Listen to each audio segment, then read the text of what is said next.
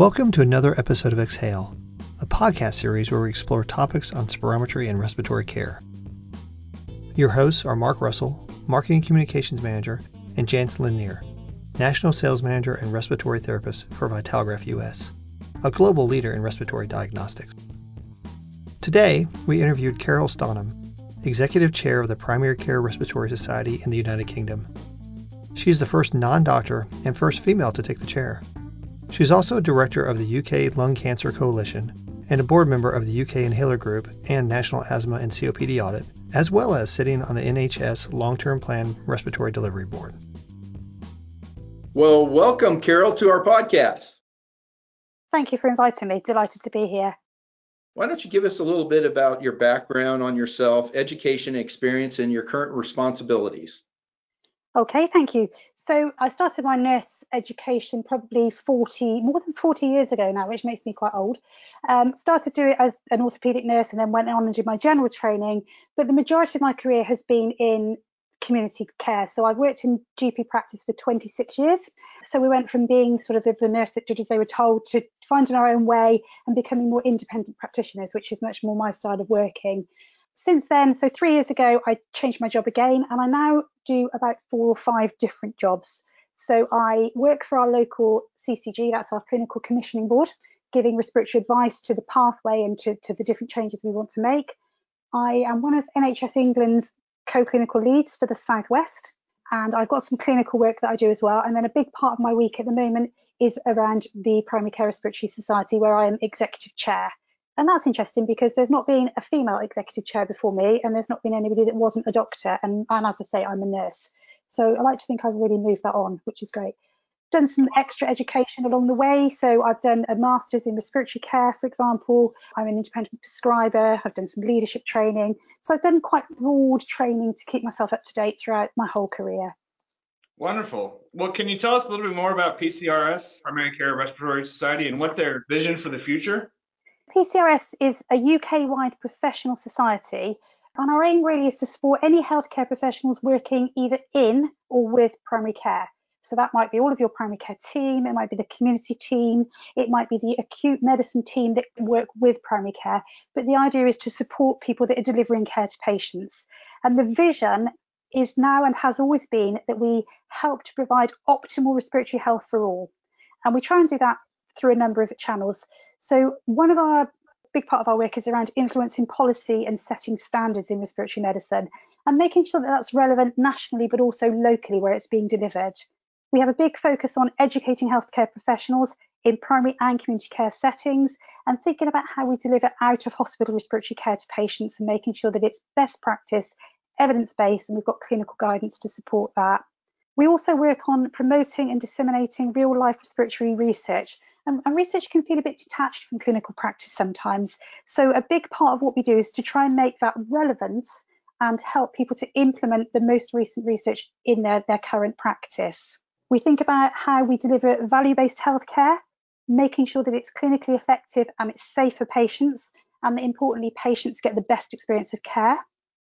And then a big part of what we do is around committing and engaging membership in a network way so that we're all supported and enabling us all to do the best job we can, because primary care can be quite a lonely place.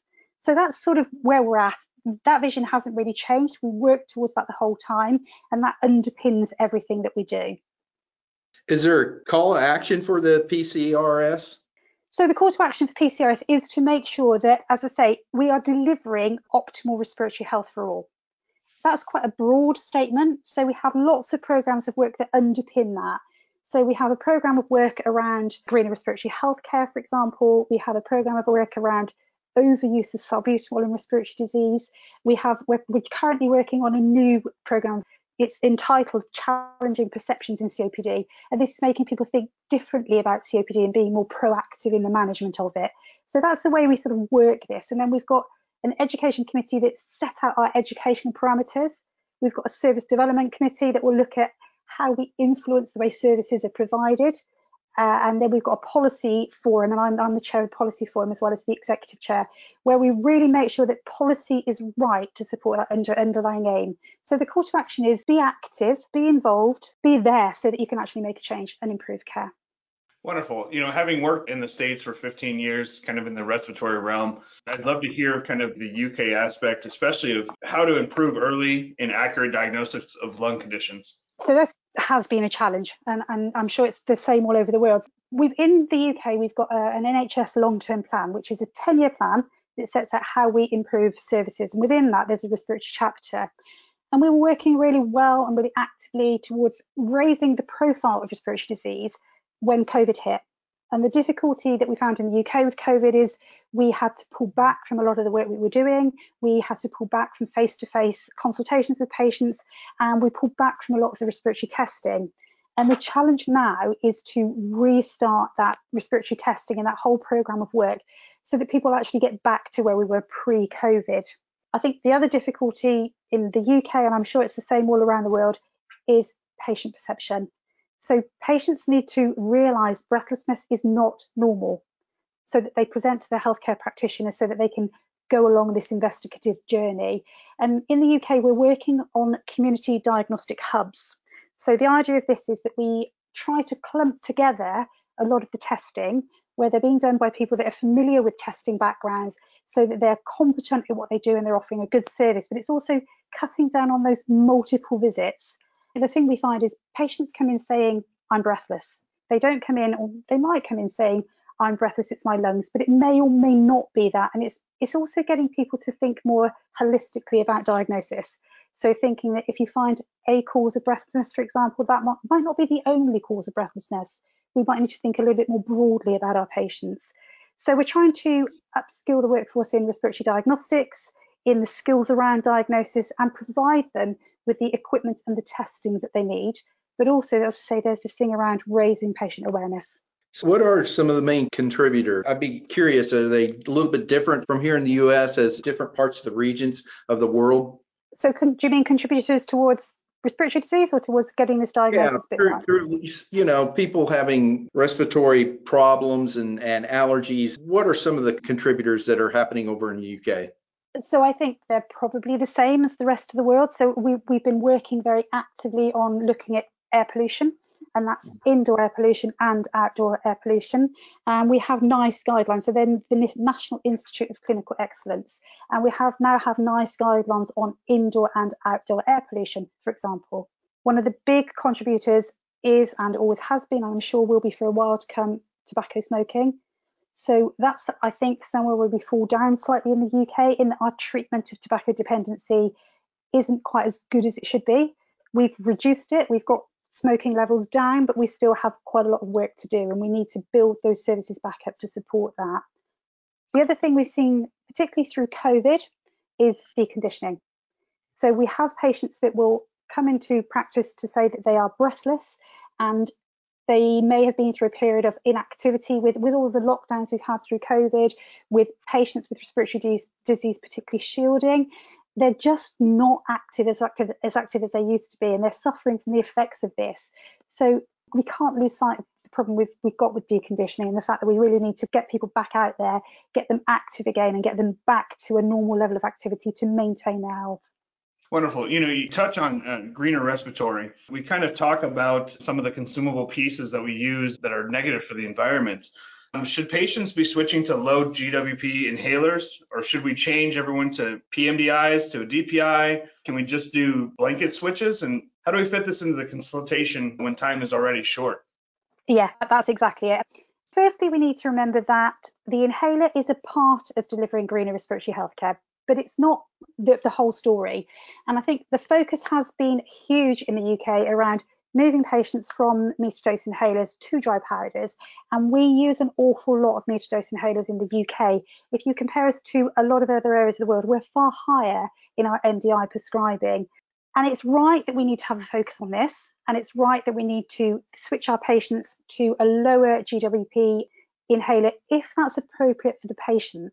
And I think that's the important thing, is it has to be done on an individual basis, and it needs to be done with the patient being offered some choice and some sort of say in this whole agenda. Blanket switches are a recipe for disaster, because if we switch patients en masse without seeing them, there are a few things that happen. So the first thing is the patient may well disengage, If they're used to one inhaler and you give them something different, they may say, I won't bother using it then. If you switch from an MDI to a dry powder, the inhalation technique is different.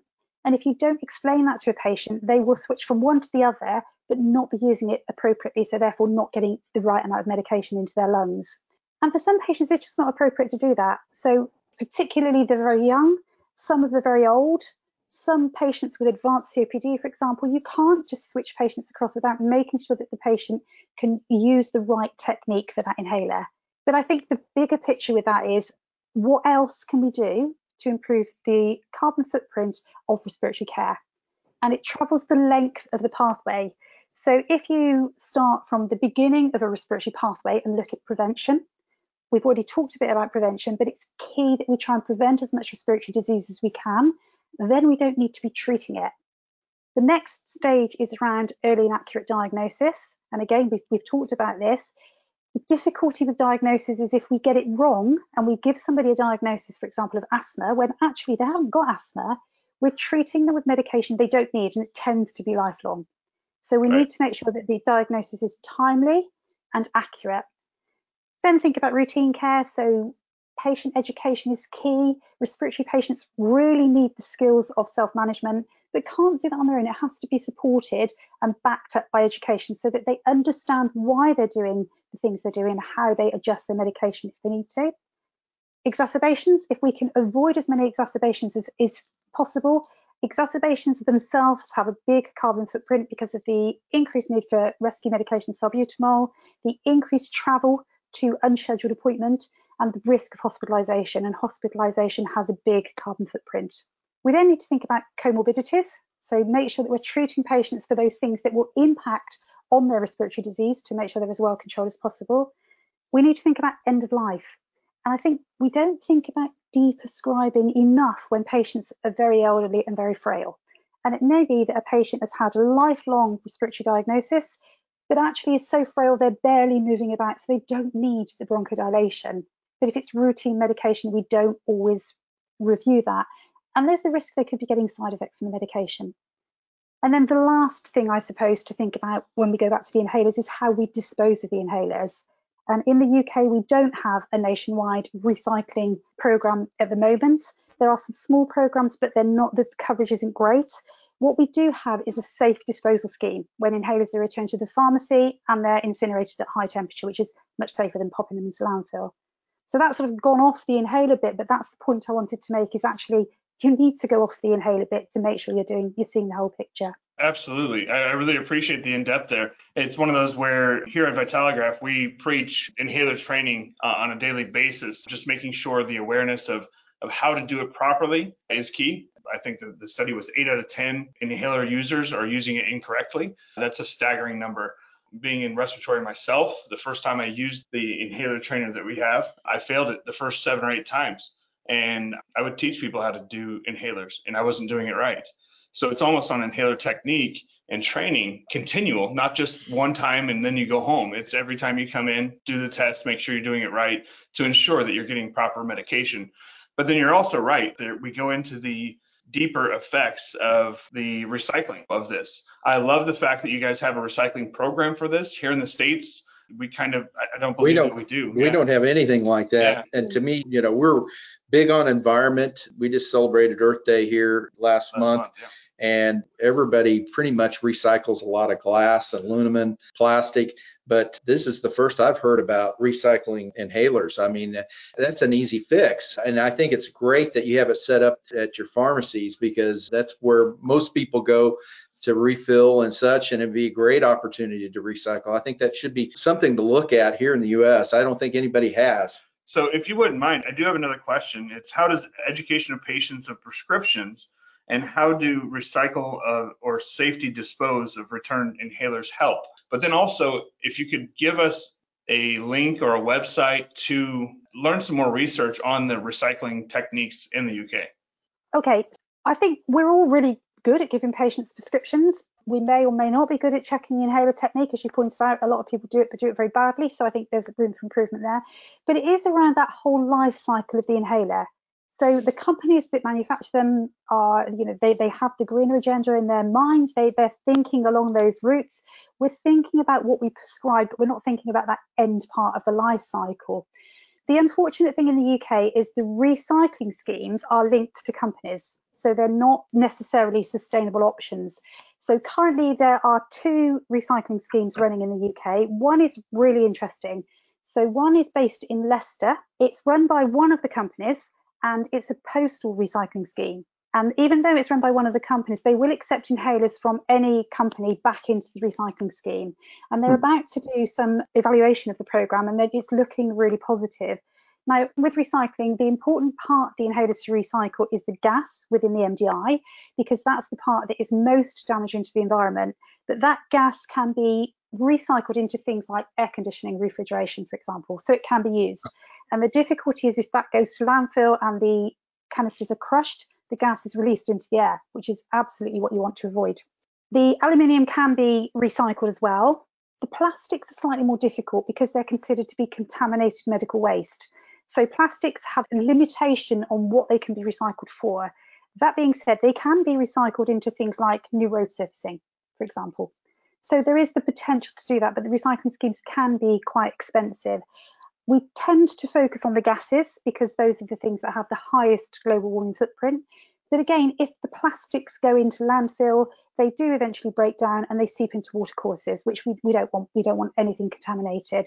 Currently in the UK, there is a more robust safe disposal scheme, which is when inhalers are returned, as I say, to the pharmacy and they are incinerated at high temperature. So the gases are destroyed at high temperature, they're not released into the environment. The plastics are destroyed, again, not seeping into the waterways. And the energy from that incineration can be harnessed and put back into the national grid. So it can be, the energy itself can be recycled. So I think those are the things we need to be thinking about. But the other thing is the potential of that interaction in the community pharmacy. So if patients are picking up their new prescriptions and taking their old ones back, there is the potential for their inhaler technique to be rechecked by the pharmacy staff. There's the potential for the pharmacy staff to help them to realise whether or not their inhalers are empty. They don't all have dose counters on, and a lot of metered-dose inhalers are thrown away with quite a lot of medication still in them. Or the other end of the scale is they're being used when they're actually empty and the patient isn't getting any medication. There's the potential for the community pharmacy to be doing some work around treating tobacco dependency, for example. There's the potential for them to be doing a sort of a mini asthma review, doing things like an asthma control test and then feeding that back in to the primary care providers. So there is this safe disposal scheme. There are a couple of very small recycling schemes, but it's also the potential around that whole interaction that can help cut down on waste and make the whole system more effective. That's fascinating. I tell you what, we'd really appreciate if you'd forward any type of links about that more. We'll post it on Podbeam and let people know more about this. That's amazing. Hey, I'm going to transition here and talk about Pheno for asthma testing. What is Pheno? We might tell some people that may not know, and how is it done for asthma? Okay, so this is a particular interest of mine. I did some original research on Pheno testing probably about 13 or 14 years ago now. And it's still not mainstream within the UK, but it is becoming that way. So Pheno testing is fractional exhaled nitric oxide. So this is a gas. So nitric oxide is a gas that is present in the environment all the time, and we breathe a tiny bit of it all the time, but very small amounts, so parts per billion. But we know that the basis of asthma is it is an inflammatory condition, so it's an inflammation of the lining of the airways. And in the majority of cases, that inflammation is eosinophilic. So it's caused by eosinophils infiltrating into the membrane. And we know that when this eosinophilic airway inflammation is present, as part of the byproduct of that whole inflammation, there is more nitric oxide made. So there's a direct correlation between eosinophilic airway inflammation and the level of nitric oxide a patient is blowing out. So there's a normal range, as I say, we all breathe a little bit of it out all the time, and there are recognised elevated ranges. This isn't a test for asthma. This is a test for, as I say, the inflammation that we associate with asthma. And like all of the tests for asthma, unfortunately, it's not foolproof. So some people will have a diagnosis of asthma, but it will be non-eosinophilic, so they'll have a normal Pheno. And some patients that don't have asthma just have a raised Pheno. And there are some reasons for that. So it can be things like respiratory infection. It can be things like active rhinitis, with it being the same sort of inflammatory process.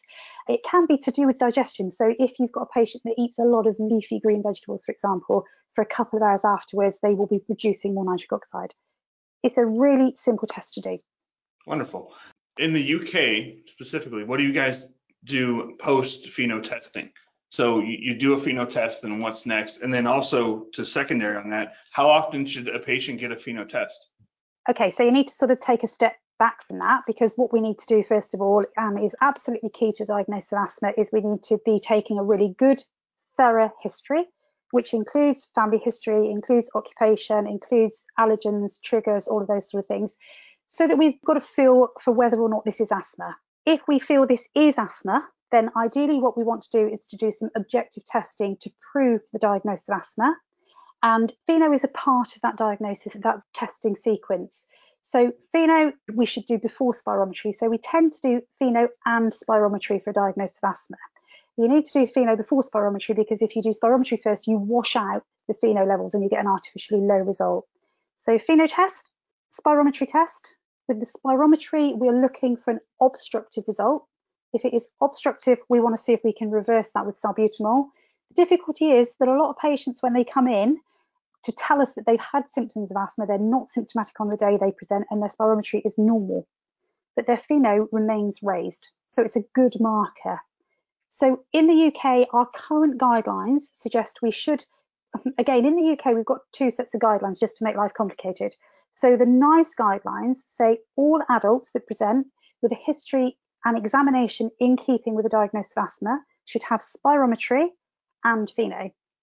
If we're looking at children and young people, so age 5 to 17, what they're suggesting is that we do spirometry. If the spirometry is obstructive and there's positive reversibility, we don't need to do pheno, because that is proof enough.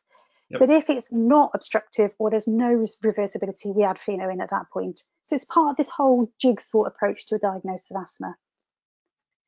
Well, this is fascinating. We covered a lot of ground today, and I really appreciate you taking time and your busy schedule, and this is amazing. So thanks again for being on our podcast. Thank you so much for inviting me. It's been a pleasure. You've been listening to Exhale with Vitalograph. Your hosts are Mark Russell and James Lanier. If you love this podcast, we'd love for you to subscribe, rate, and give us a review on your local hosting platform. Until next time, thank you for listening, and we look forward to you joining us again on Exhale with Vitalograph.